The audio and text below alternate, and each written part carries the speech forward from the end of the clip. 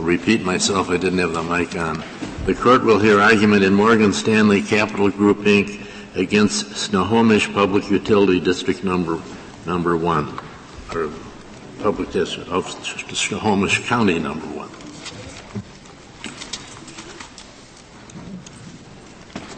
Mr. Needham.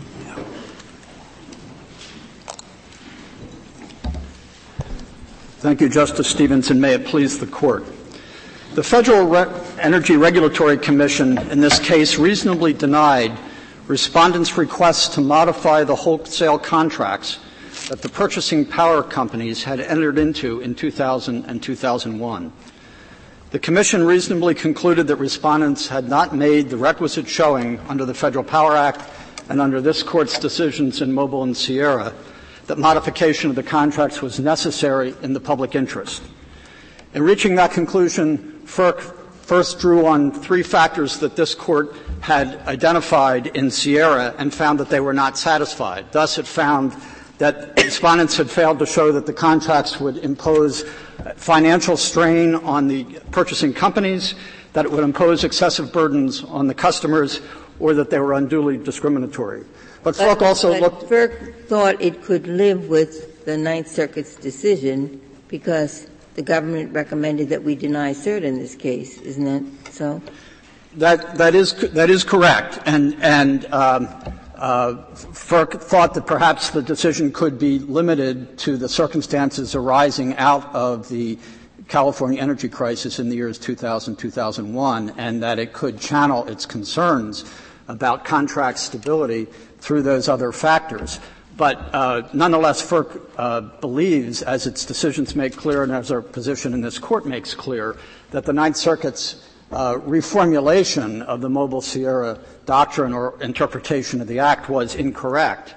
And now that the Court has granted review, we urge affirmance of FERC's decision in this case. Wasn't it clear to the government that the Ninth Circuit, which is about 10% of the country, was going to continue this interpretation of the Act, and that was not a matter of any consequence to FERC or to the government? It was of consequence, but FERC still believed it had some interpretive authority after the decision. Maybe this was a wrong judgment at the time, but FERC thought that it still had some interpretive authority under the decision. But Mr. Needler, this is a decision, the Ninth Circuit decision, that empowers FERC.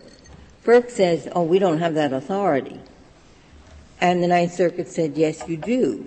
So this is an agency arguing that it can't do what the Ninth Circuit says it can. And why can it not? Because of 2 decisions of this Court. Is that right? Well, 2 decisions of this Court and 50 years of intervening FERC, and before that Federal Power Commission practice. Well, wait. It didn't just say the agency may do it. It said the agency must do it. I don't consider must to be an empowerment. I consider that to be a direction. Right. That is correct. I mean, I think I took the question to be that it might give FERC broader flexibility, but at a very substantial cost to the stability of contracts, which was the underlying point that this Court stressed in its decision in Sierra. The Federal Power Act, unlike and the Natural Gas Act, unlike the Interstate Commerce Act, contemplates that rates will be set by contract, or at least can be set by contract. And that therefore, like in most situations, a party to a contract cannot unilaterally walk away from that contract or insist upon its modification because it may become disadvantageous over time. Let's go back a step. I thought FERC's position was we could not decide as a matter of discretion to do this because we are limited by those Supreme Court decisions. Well, so it's not what FERC's independently interpreting the statute to reach the conclusion, which it might, to reach the conclusion the Ninth Circuit did. But it's FERC saying we can't do that because we have our marching orders from the Supreme Court. No, I think, there are 2 interpretive questions here. When does the public interest standard identified in this Court's decisions in Mobile and Sierra apply?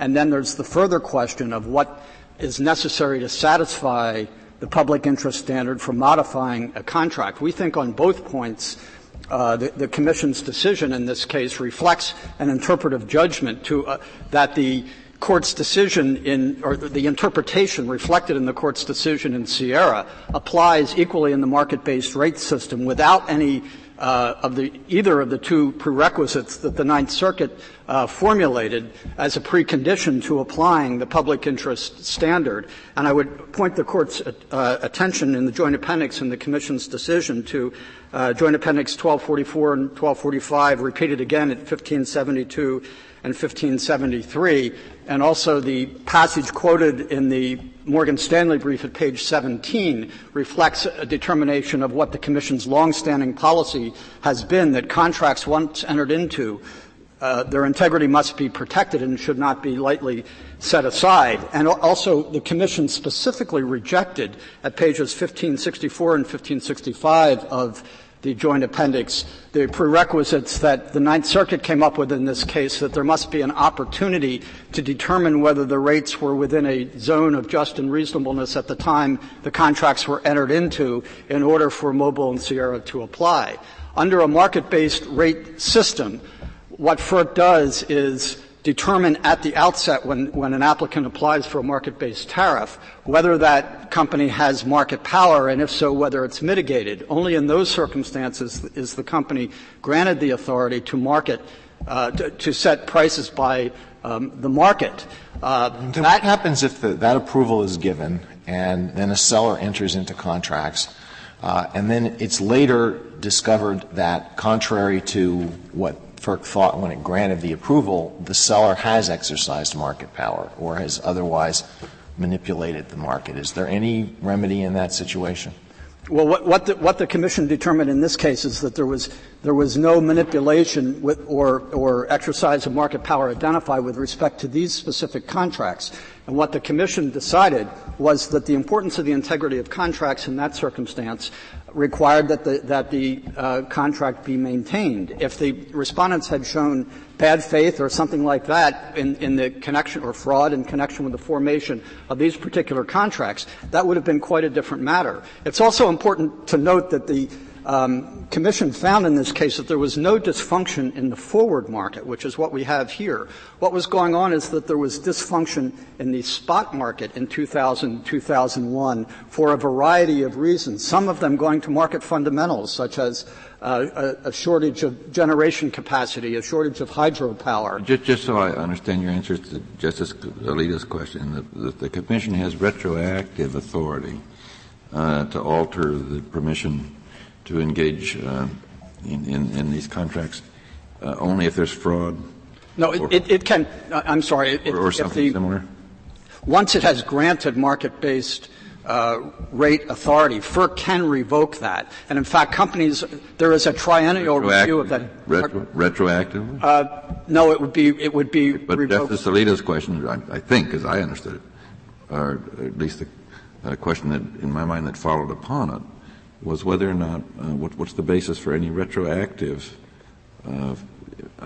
revocation of that authority? No, it wouldn't be retroactive. It would be from the date of the complaint.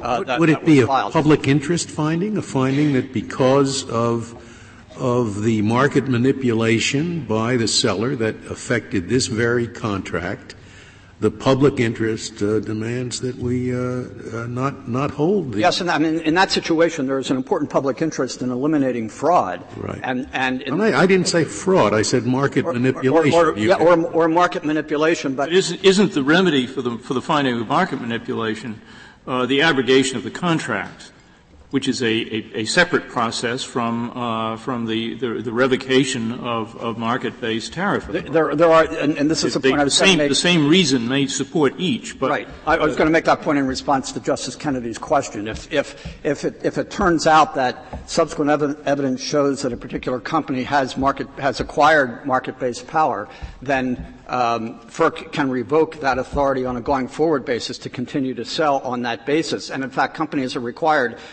to report any changes in their circumstances that might affect their market power, and there's a triennial review of that. But as long as Did the companies who were involved in this case make those reports? I mean, there was something about during this energy crisis there was rampant noncompliance with the filing with the quarterly report filing. There was, and the Ninth Circuit found that in the Lockyer decision. But that is this sort of flaw in market oversight that should be addressed directly by FERC. It shouldn't be addressed by collateral attacks on contracts that were entered into under the regulatory regime as it existed. Mr. I'm not entirely understanding you. Why should the fact that the seller later acquired market power have anything to do with whether the initial contract, when he did not have market power, was a fair one? The contract's already down in black and white. His later acquisition of market power cannot affect. No, that is certainly correct. I think the question of what concerned the Ninth Circuit. Actually, the Ninth Circuit wasn't addressing market power; it was addressing the possibility of market dysfunction. But later acquisition of market power would result in a cancellation of the permission for this particular firm to enter into contracts for the future. But I don't see why it would affect the past contracts. Well, and we don't think it should, except to the extent the public interest standard. Okay, maybe I think I led us into this, Mr. Needler. The situation that I was positing was a situation in which the power marketer had engaged in market manipulation in the context of which, at the time of which, it made this contract.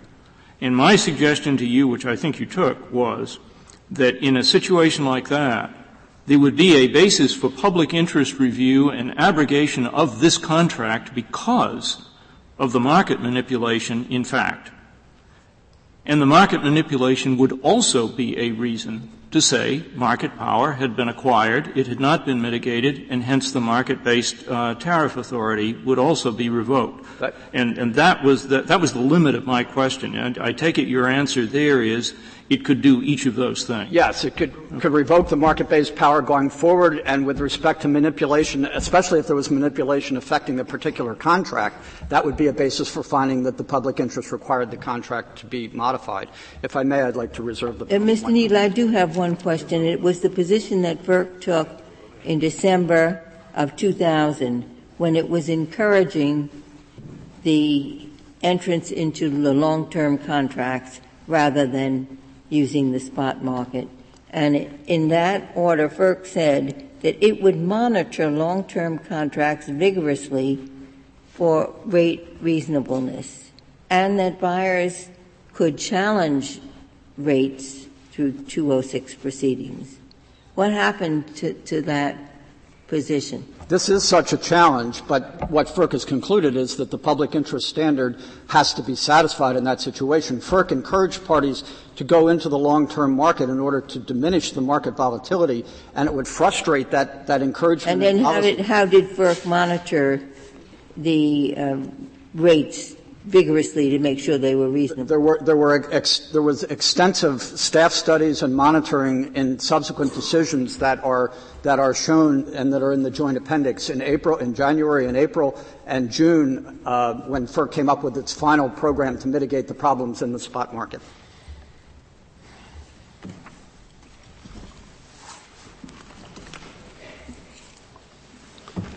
Mr. Dellinger. Justice Stevens, good morning, and may it please the Court. Justice Ginsburg began by asking whether the Ninth Circuit decision did not, in fact, empower rather than restrict the authority of the Commission.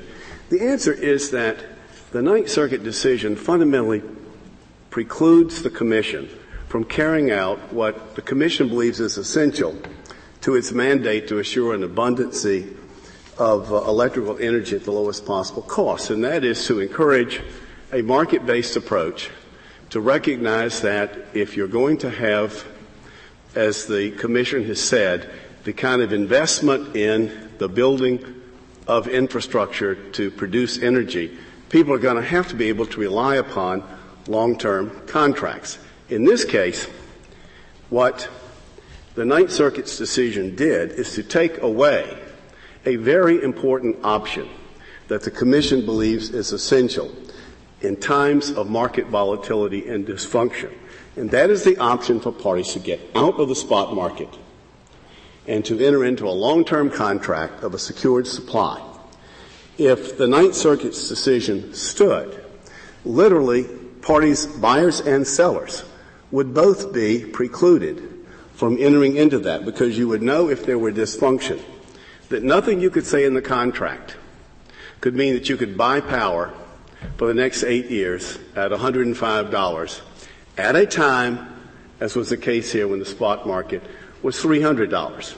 It would take away the option, and sellers would know they couldn't enter into a contract they could rely upon, subject only to being overridden in the public interest, which FERC does. And that would be very damaging to the very processes which the Commission has used, consistent with this Court's decisions of 50 years ago, to encourage development in this industry. Well, those decisions are puzzling transposed to this setting, because in those decisions it was the seller who had made a bad bargain, the price was too low, and the seller wanted to get out, right? Yes. And now we're transposing that. And one of the main themes, I think, of Justice Holland's decision was this act was meant to protect the consumer, to make sure that the consumer wasn't going to be overcharged. And that runs through those two 1956 decisions, at a time when there was no market-based authority or any such, right? Well, yes, Justice Ginsburg, that is correct. That was a case where a seller was seeking to get out of a contract that was paying too low. But the fundamental purpose, the Court recognized, even in Justice Harlan's opinion, that maintaining the stability and expectation of contracts was going to be important to consumers, to buyers, as well as to sellers.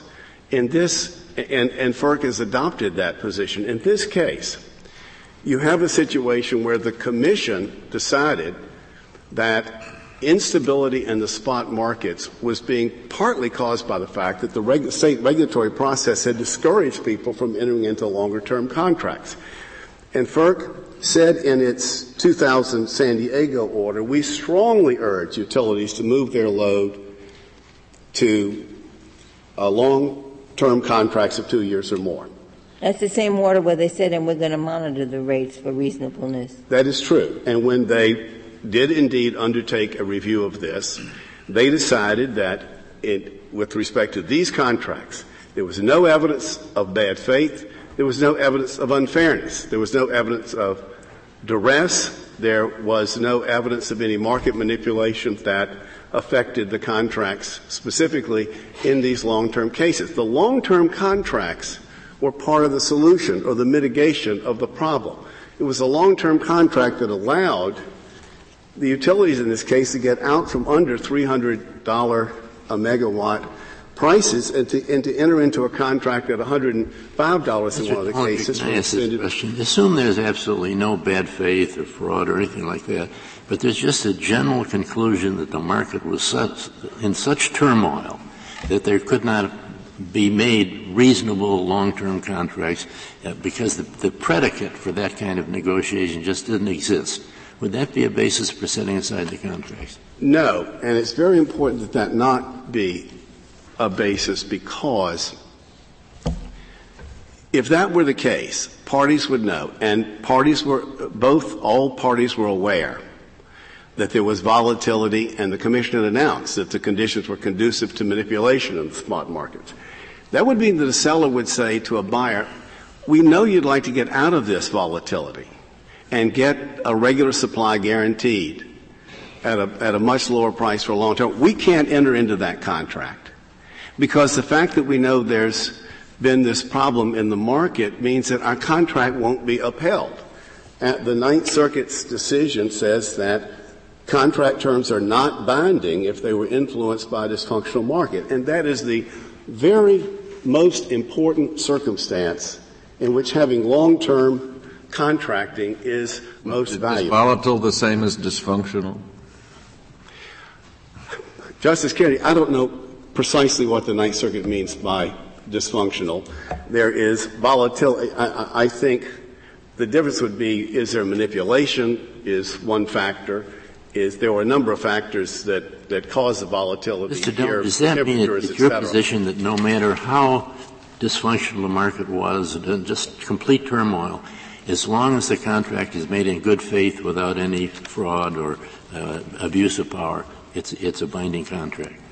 That is correct, unless, and this is an important unless, the Commission reviews those contract terms and finds that the public interest necessitates a revision of the contract. They have that discretion. They have that authority. They are prepared to and have exercised it. But in this case, For example, if prices down the road turn out to be so high for the utility that the utility would go out of business? That is an example that the court gave in Mobile and Sierra. But what the Commission would know is that the circumstances would have to be rather extraordinary, because whenever you were to modify the terms of a contract that the seller had been relying upon, the sellers became buyers. They also went out on the market. They're buying and selling. So unraveling all of these buying and selling would itself be dysfunctional. But what sellers would know thereafter is that they couldn't rely upon the contracts. They would either have to stay out of that market, or they would have to charge a risk premium, which would raise prices to buyers and consumers. So that long-run harm of making it less reliable to engage in contracting would have to be overcome by a fairly severe showing of what the short-term harms would be to one particular set of buyers. The Commission has made those findings. They found circumstances where the contracts gave first priority to commercial users of power, and in a time of shortage, that meant that residential customers would be cut off. The Commission ordered that done. The Commission has been on the job here.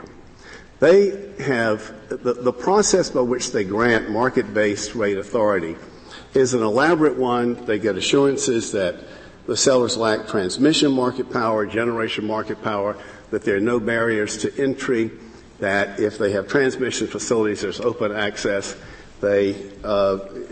Any party can challenge that. And any party in this case, You said the Commission is on the job, but one of the pieces of information here is that the Commission staff said that the dysfunction in the spot market carried over into the forward market such that prices in the forward market were inflated. That is correct.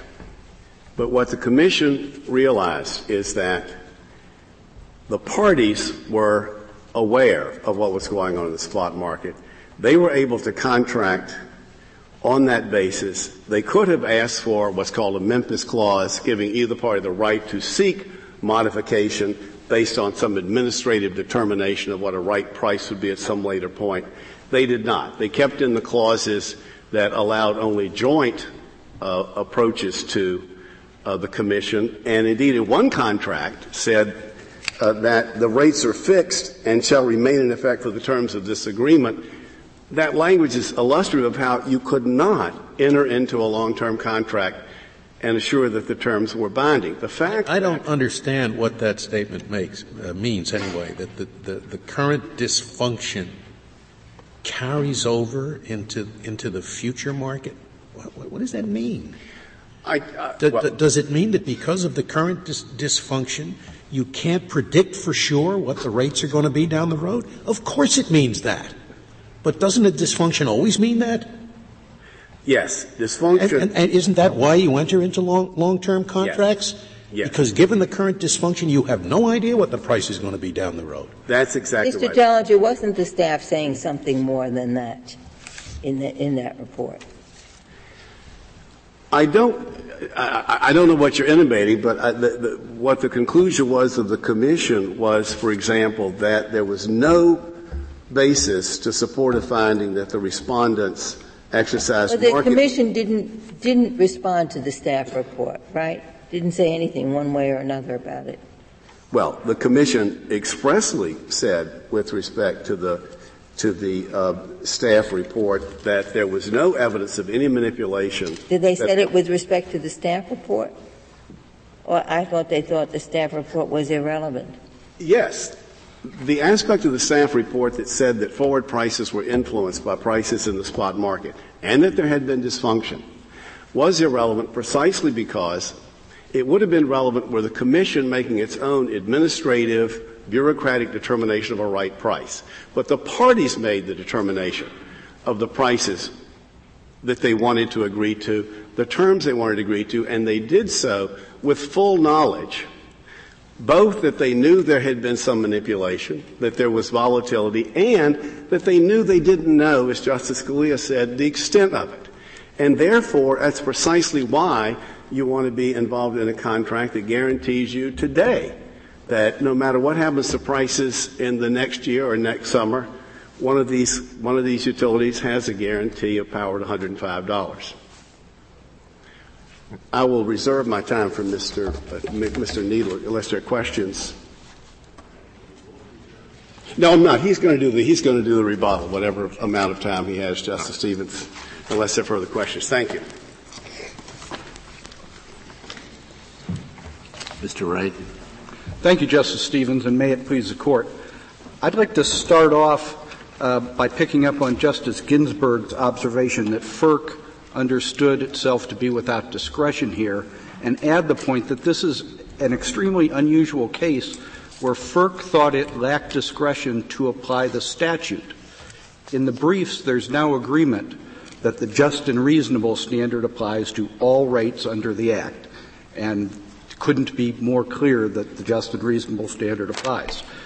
A lot of your arguments and the arguments of the respondent seems to be in some tension. It seemed to me to be in some tension with FERC's market-based rate program. Do you acknowledge that that is a permissible interpretation of the Federal Power Act or not?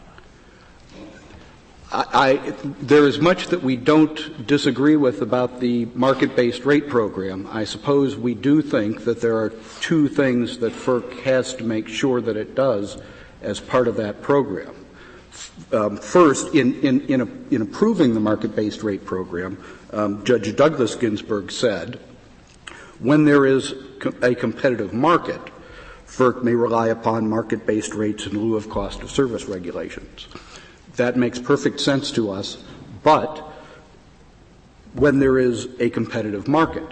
So we think a critical part of a market-based rate program is that there must be an inquiry into whether or not the market was competitive when the contract was entered into. Of course, we have the unusual circumstance here where Professor Kahn and 9 other deregulatory economists wrote a letter in May 2001 saying markets are out of control. This is the unusual circumstance where FERC should enter a price cap. Isn't it a central requirement of a market-based rate program that FERC cannot, except perhaps in very limited circumstances, go back and undo contracts that have been entered into under that program based on a retrospective determination that the rates are not just and reasonable in the same sense that FERC would have applied that term if the utility had simply filed a tariff?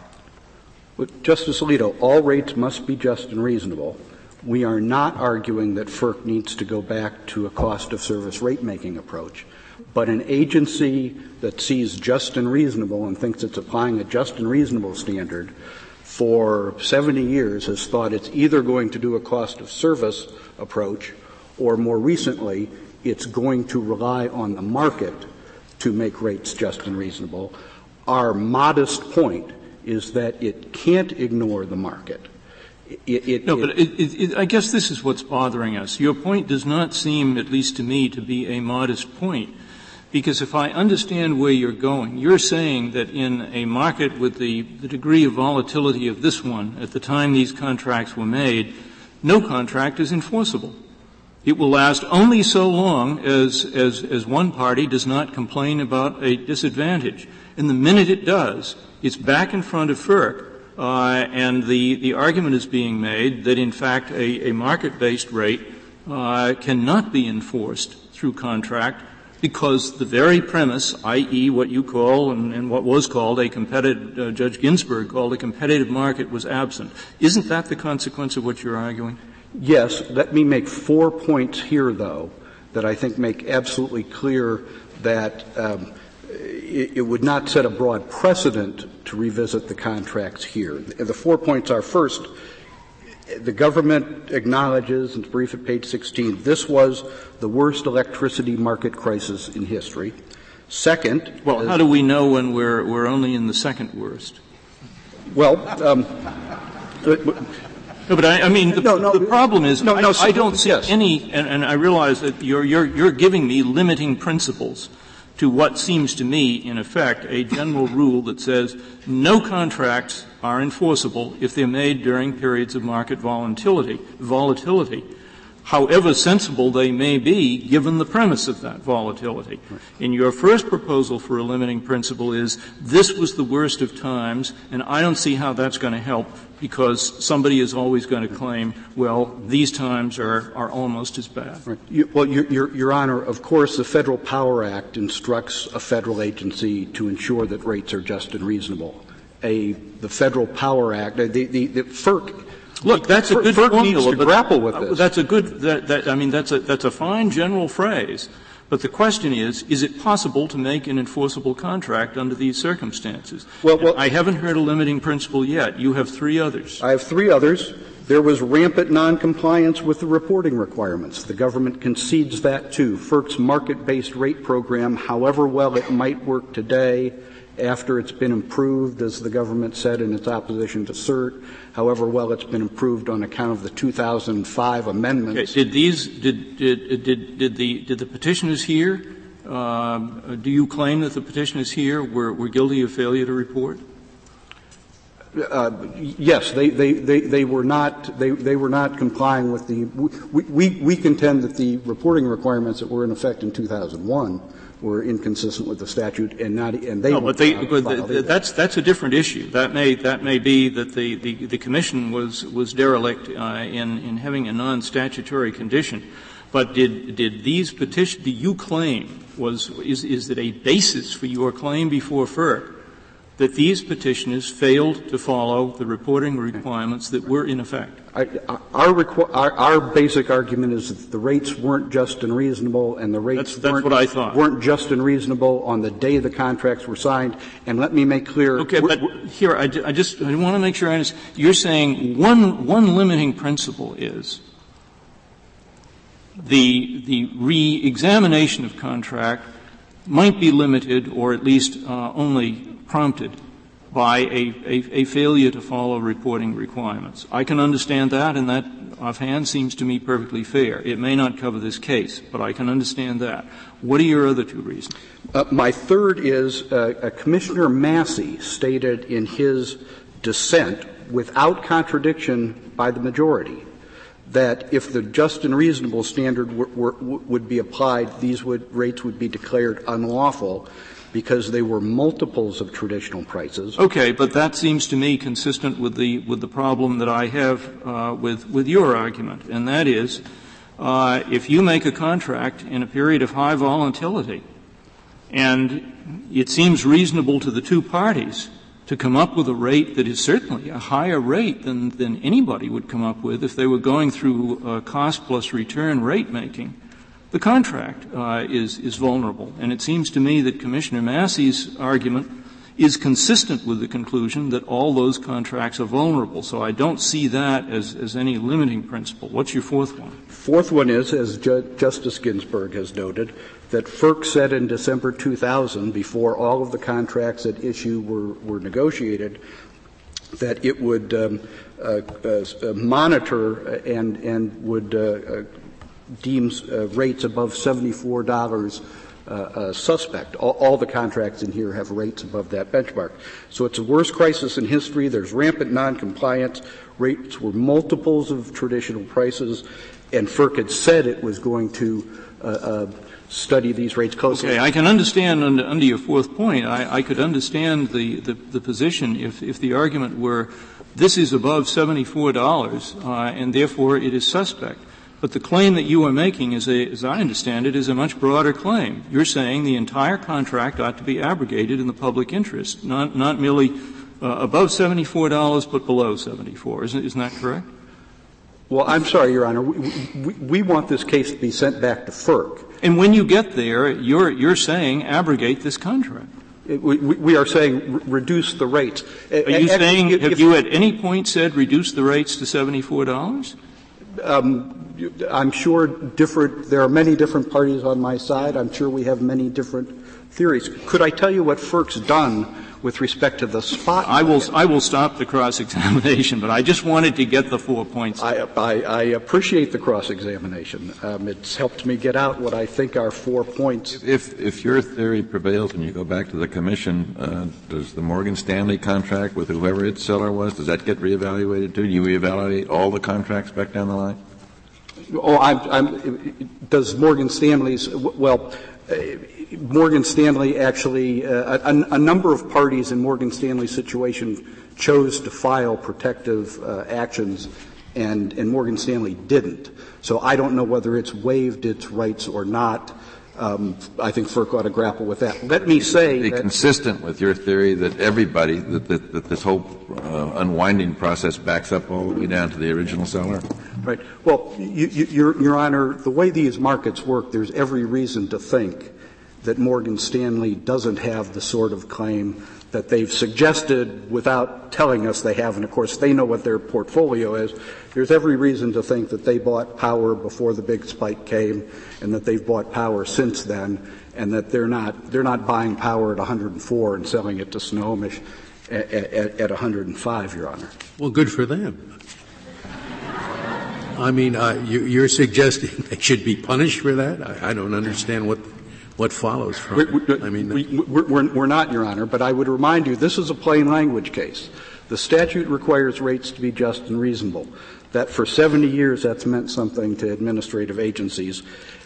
How would you go about determining in this case? You said it's not the traditional cost of service, return on investment. So if you prevail, what should FERC do to determine whether this rate was fair and reasonable? Thank you, Your Honor. We expect that ultimately it will do or should do what it's done with respect to the spot market. With respect to the spot market, it has provided relief to parties who bought at the same time. And what it has done is it has determined what it calls a mitigated market clearing price. It's done this with great elaboration for periods as low as 10 minutes for the period in 2000-2001 when it is now conceded manipulation of raised rates on the spot market. And it has taken the prices that were paid and it has reduced them to what it calls the mitigated market clearing price. This is described in painful detail in the Ninth Circuit's 2006 CPUC versus FERC decision. Didn't your clients know that the market was chaotic at the time they entered into this long-term contract? I mean, has this come as a surprise that after the fact, now that you're paying more than the market price is, you want to kick over a long-term contract you entered into? What has changed? Did you not know that the market was chaotic? Wasn't that the very reason you entered into the long-term contract? Your Honor, we had a sort of a Henry Ford choice. We had a choice of a variety of rates as long as they were unjust and unreasonable. We didn't have any alternative because of the market manipulation that allowed us to get a just and reasonable rate on the spot market, on a long-term market. You were saying that the most reasonable thing for us to do was to enter into a long-term contract in order to mitigate the effects of the chaotic spot market. You understood that. In large part because FERC had told us they were going to monitor these contracts and use the $74 benchmark. In fact, you did very well under these contracts. Initially, you were even reselling some of the energy that you got. You got it at a price so much below what was then the market that you made a profit by reselling it. But now that things have changed, you don't like the long-term contract. Your Honor, it's our position that we have to prove these were just and reasonable on the day they were entered. And the way these markets work, local utilities like Snohomish buy energy, and they always sell a little bit. They're going to lose $153 million over the life of this contract, and it's always been the life of the contract that FERC has thought was the real benchmark. Mr. Wright, may I go back to your answer to Justice Ginsburg's question? She asked you, what do you want FERC to do if it does what you want them to do? And you said, we want them to make the same kind of adjustments ex post that they made to the spot prices. Isn't there one big difference between readjusting spot prices and rewriting or abrogating a contract like this? In the case of adjusting the spot prices, in effect what they're saying is somebody isn't going to make the killing that he thought he was making. A spot price indicates it was a snap decision. People were reacting to changes in the market from hour to hour. The commission is going to go back and say, you're out of luck on the killing you thought you made. When, on the other hand, the commission, in effect, rewrites or abrogates a contract, it is saying something very different. It is saying you may not engage in long-term reliance on the agreements that you make. And isn't that a huge difference? Your Honor, we think that FERC could, and it seems clear that it will, distinguish between spot market and long-term contracts on these bases. Our point there is that we probably, if it does, then have to overcome a hurdle and show that there wasn't effective competition at the time the long-term contracts were entered into. FERC might rationally, once it grapples with this, decide that that's the way the just and reasonable standard applies. With respect, doesn't that in effect mean, going back to your answer to Justice Ginsburg, that what you really want is to say there wasn't effective competition. There wasn't effective competition because the market was chaotic. And therefore, in a chaotic market, including this one, a long-term contract, which later turns out to be disadvantageous to one side, is unenforceable. Isn't that what your real answer to Justice Ginsburg is? Well, Your Honor, again, I don't think we should prevail, and it's not our position that we prevail unless we show that we didn't have just and reasonable alternatives at the time we entered into the contract. We don't think we can. No, but I mean, that's where I don't think that, at least with me, helps your argument. We all know that there is a broad umbrella standard of justness and reasonableness. One index of justness is the set of conditions under which the parties operate. The conditions in this case were conditions of chaos. And what the other side is saying, I think, is we each tried to make the most reasonable deal we could, the most advantageous for us that we could, under these conditions of chaos. They certainly produced a rate that wouldn't have been produced in a calm time, either by market-based tariffs or by cost-plus return rate making. But under the circumstances that we did operate in, this is what it produced, and we were dealing at arm's length. Nobody was engaging in fraud, etc. So that's just. And I think when you say, as you did a minute ago, there is an overarching obligation or standard of justness and reasonableness, I think you're saying that reasoning that I just tried to outline is not sufficient reasoning for sustaining the contract. Now, if I'm wrong, tell me. If I'm right, it seems to me you're really saying ditch the contracts if they were entered into in a period of high volatility. Well, Your Honor, let me make clear what we mean by chaos or high volatility. We think we have to show that manipulation was affecting the market. We don't think we're entitled to relief if it was the weather that was affecting the market. FERC's 2003 staff. Are you entitled to relief if there was manipulation, but these people were not engaging in the manipulation? In other words, they are in effect innocent of the manipulation, but they, as sellers, are in a chaotic market. Are you entitled to relief against them under those circumstances? We don't think that a statute that protects consumers and says that consumers get just and reasonable rates was enacted to prevent, to overcome contracts only when there's fraud in the contract. The trouble is that justness is a relational category, and you are, I think you're saying, we don't have to consider justness to the parties who were doing we'll assume for the sake of the question, the best they could under bad circumstances. You're saying justness only goes to the ultimate retail ratepayer. Again, Your Honor, we don't need this statute. The statute is superfluous insofar as it affects contracts, and that's its main effect if it requires fraud in the negotiation of the contract. And again, if Morgan Stanley can show that it was a victim of manipulation too, then it's entitled to relief. There's certainly been some of that with respect to some of these spot market deals where there are occasionally an intervening. Mr. Wright, I really don't understand why you say, if the chaos is due to the weather or maybe, an Arab oil embargo or whatever, that's perfectly okay. But if it's due to manipulation, it's bad. I can understand if you added manipulation by one of the parties, by the sellers. That I could understand. But so long as it's a factor extrinsic to the parties to the contract, what difference does it make to the buyer whether the flukishness of the market is caused by the weather or by manipulation by somebody other than the seller?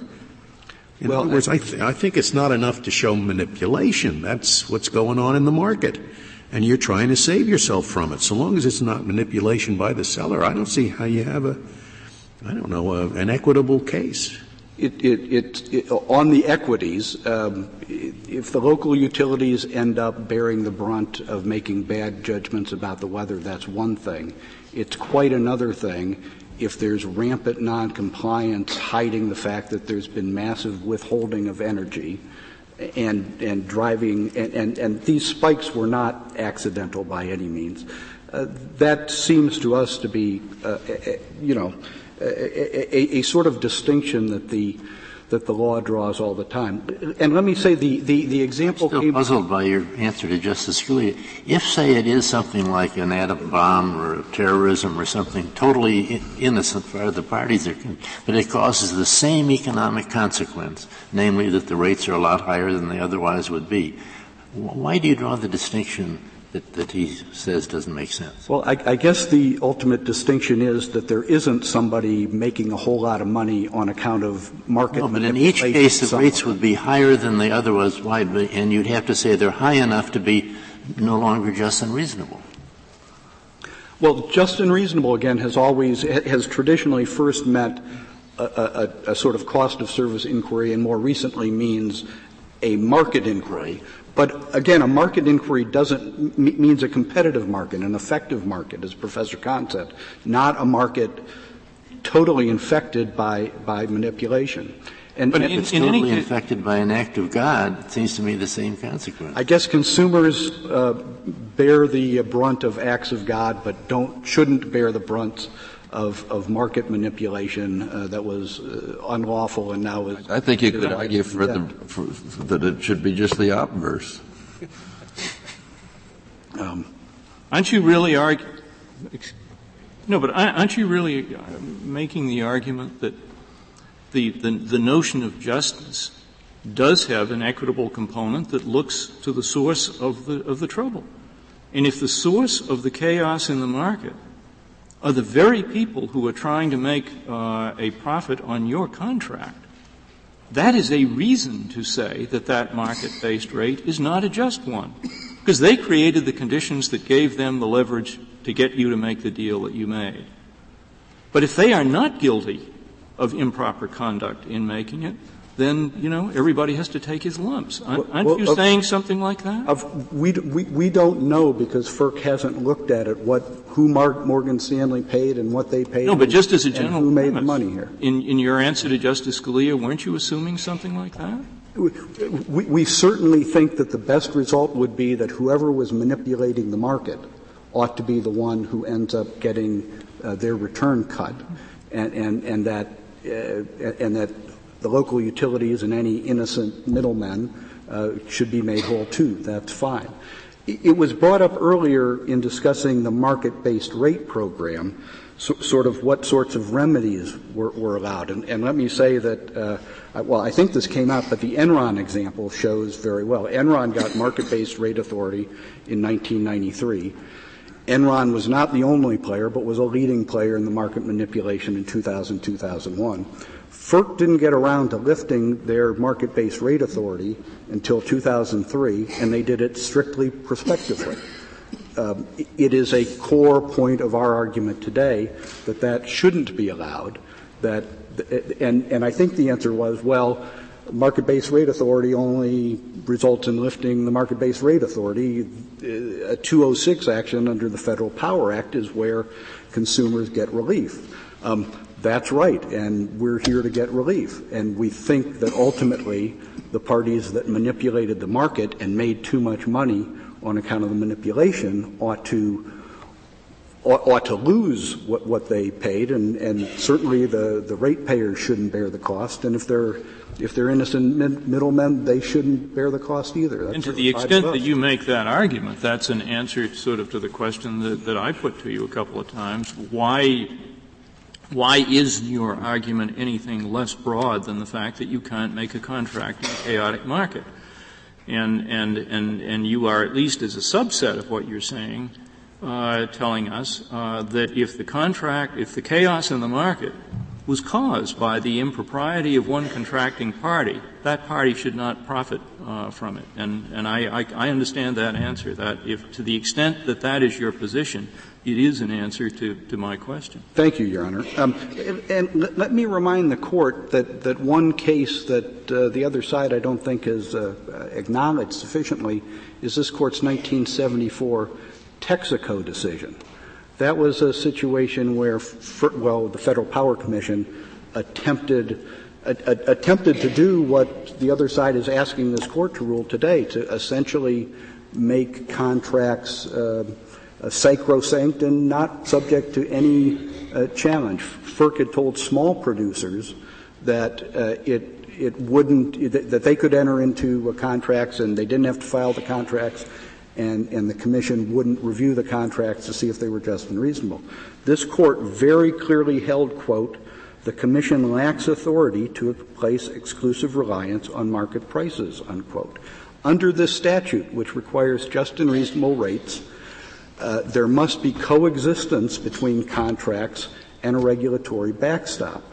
And again, in the situation here that you helped me review, the worst electricity market crisis in history, rampant noncompliance, rates that were multiples of traditional levels and couldn't be justified under anything FERC has ever called a just and reasonable standard, and FERC had said it was going to examine a benchmark, this is a case that FERC has to go back and at least explain why it thinks these rates are just and reasonable.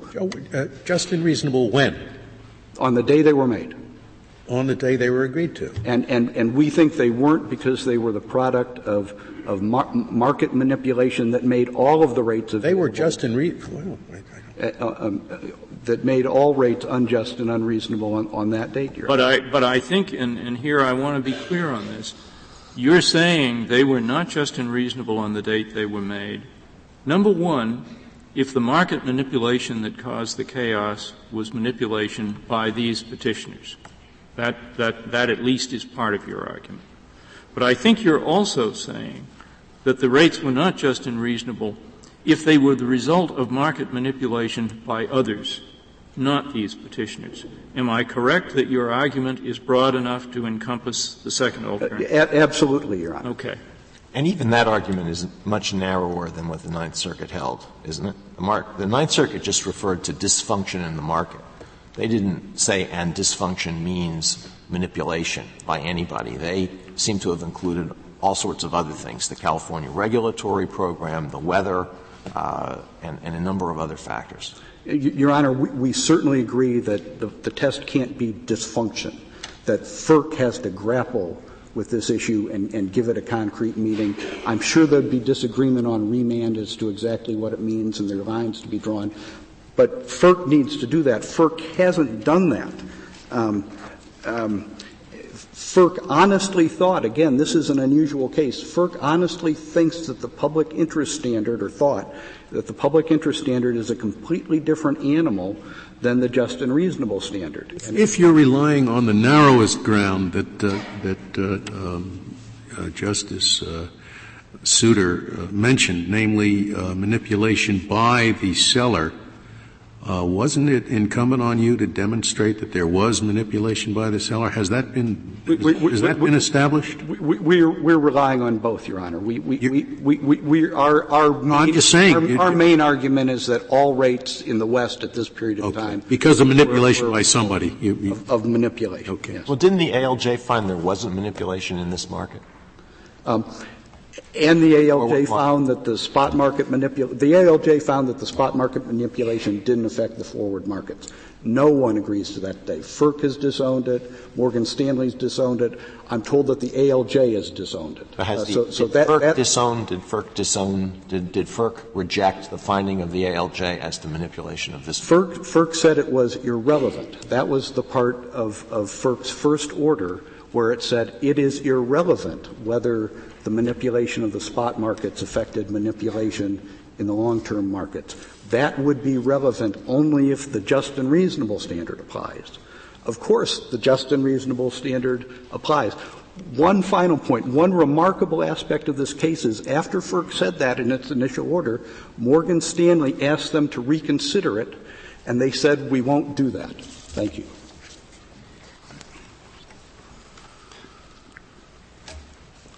Mr. Needler, in your rebuttal, will you address the state of the record with respect to evidence or findings about possible manipulation by these petitioners? Yes. On page 1589 of the Joint Appendix, the Commission said we've reviewed the staff report's findings and the 100-day discovery, which were discovery occurring in other proceedings, and found no evidence to support a finding of market manipulation that specifically affected the contracts at issue. It's important to recognize that there were two separate markets here.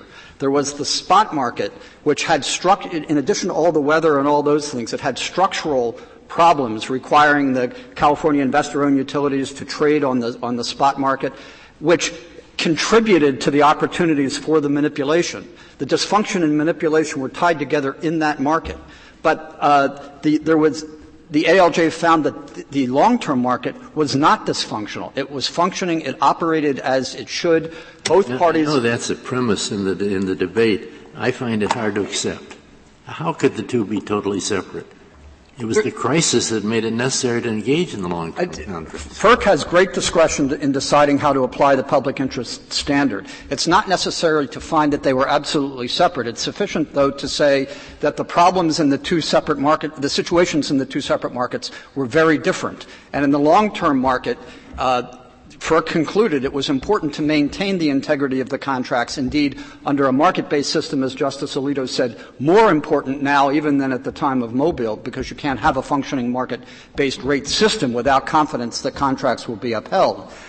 In that situation, as this Court suggested in Verizon, you had sophisticated buyers and sophisticated sellers dealing in a situation in which both knew that there was chaos in the spot market, that there were structural problems there, and that there were allegations of manipulation. But those allegations did not carry over to the long-term market. May I ask?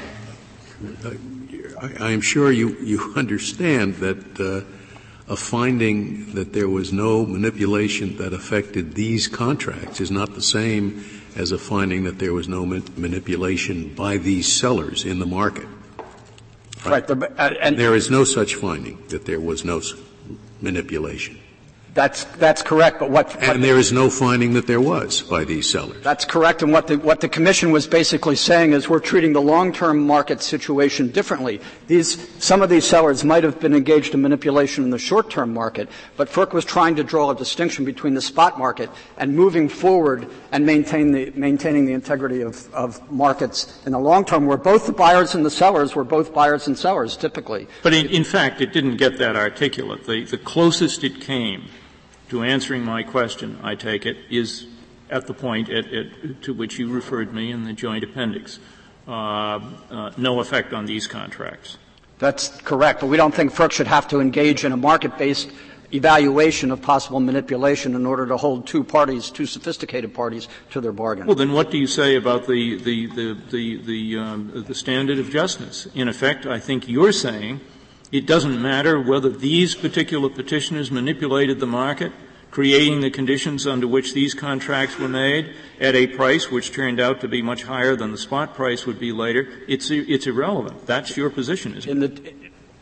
The manipulation in the spot market, we think FERC properly concluded did not have to be taken into account. No, I'm not talking about what FERC said. I'm talking about your position. Yes. I think your position is that even if these petitioners manipulated, and that contributed to creating the market under which these contracts were made, that is irrelevant in looking at the contract. I think that's something that FERC would have to decide in this case, but I don't believe a claim of that sort has been made here. I believe the claim has. I'm not asking what claim has been made. I want to know what the government's position is. And as I understand the government's position is that manipulation by these petitioners would be irrelevant to a review under the public interest standard. Is that? I think that's right? The best way to read FERC's decision in this case. And is that the best way to read the government's position here and now in this courtroom? That FERC, our position is that FERC was not required in the public interest, which looks at the market as a whole, not just the two parties to the contract. It looks to the consequences for the market as a whole in unraveling particular contracts because there might have been manipulation somewhere else. We think FERC, recognizing the importance of integrity of contracts, could decide that it was going to look no further than the particular contracts at issue in deciding whether it was market manipulation. The case is undertaken.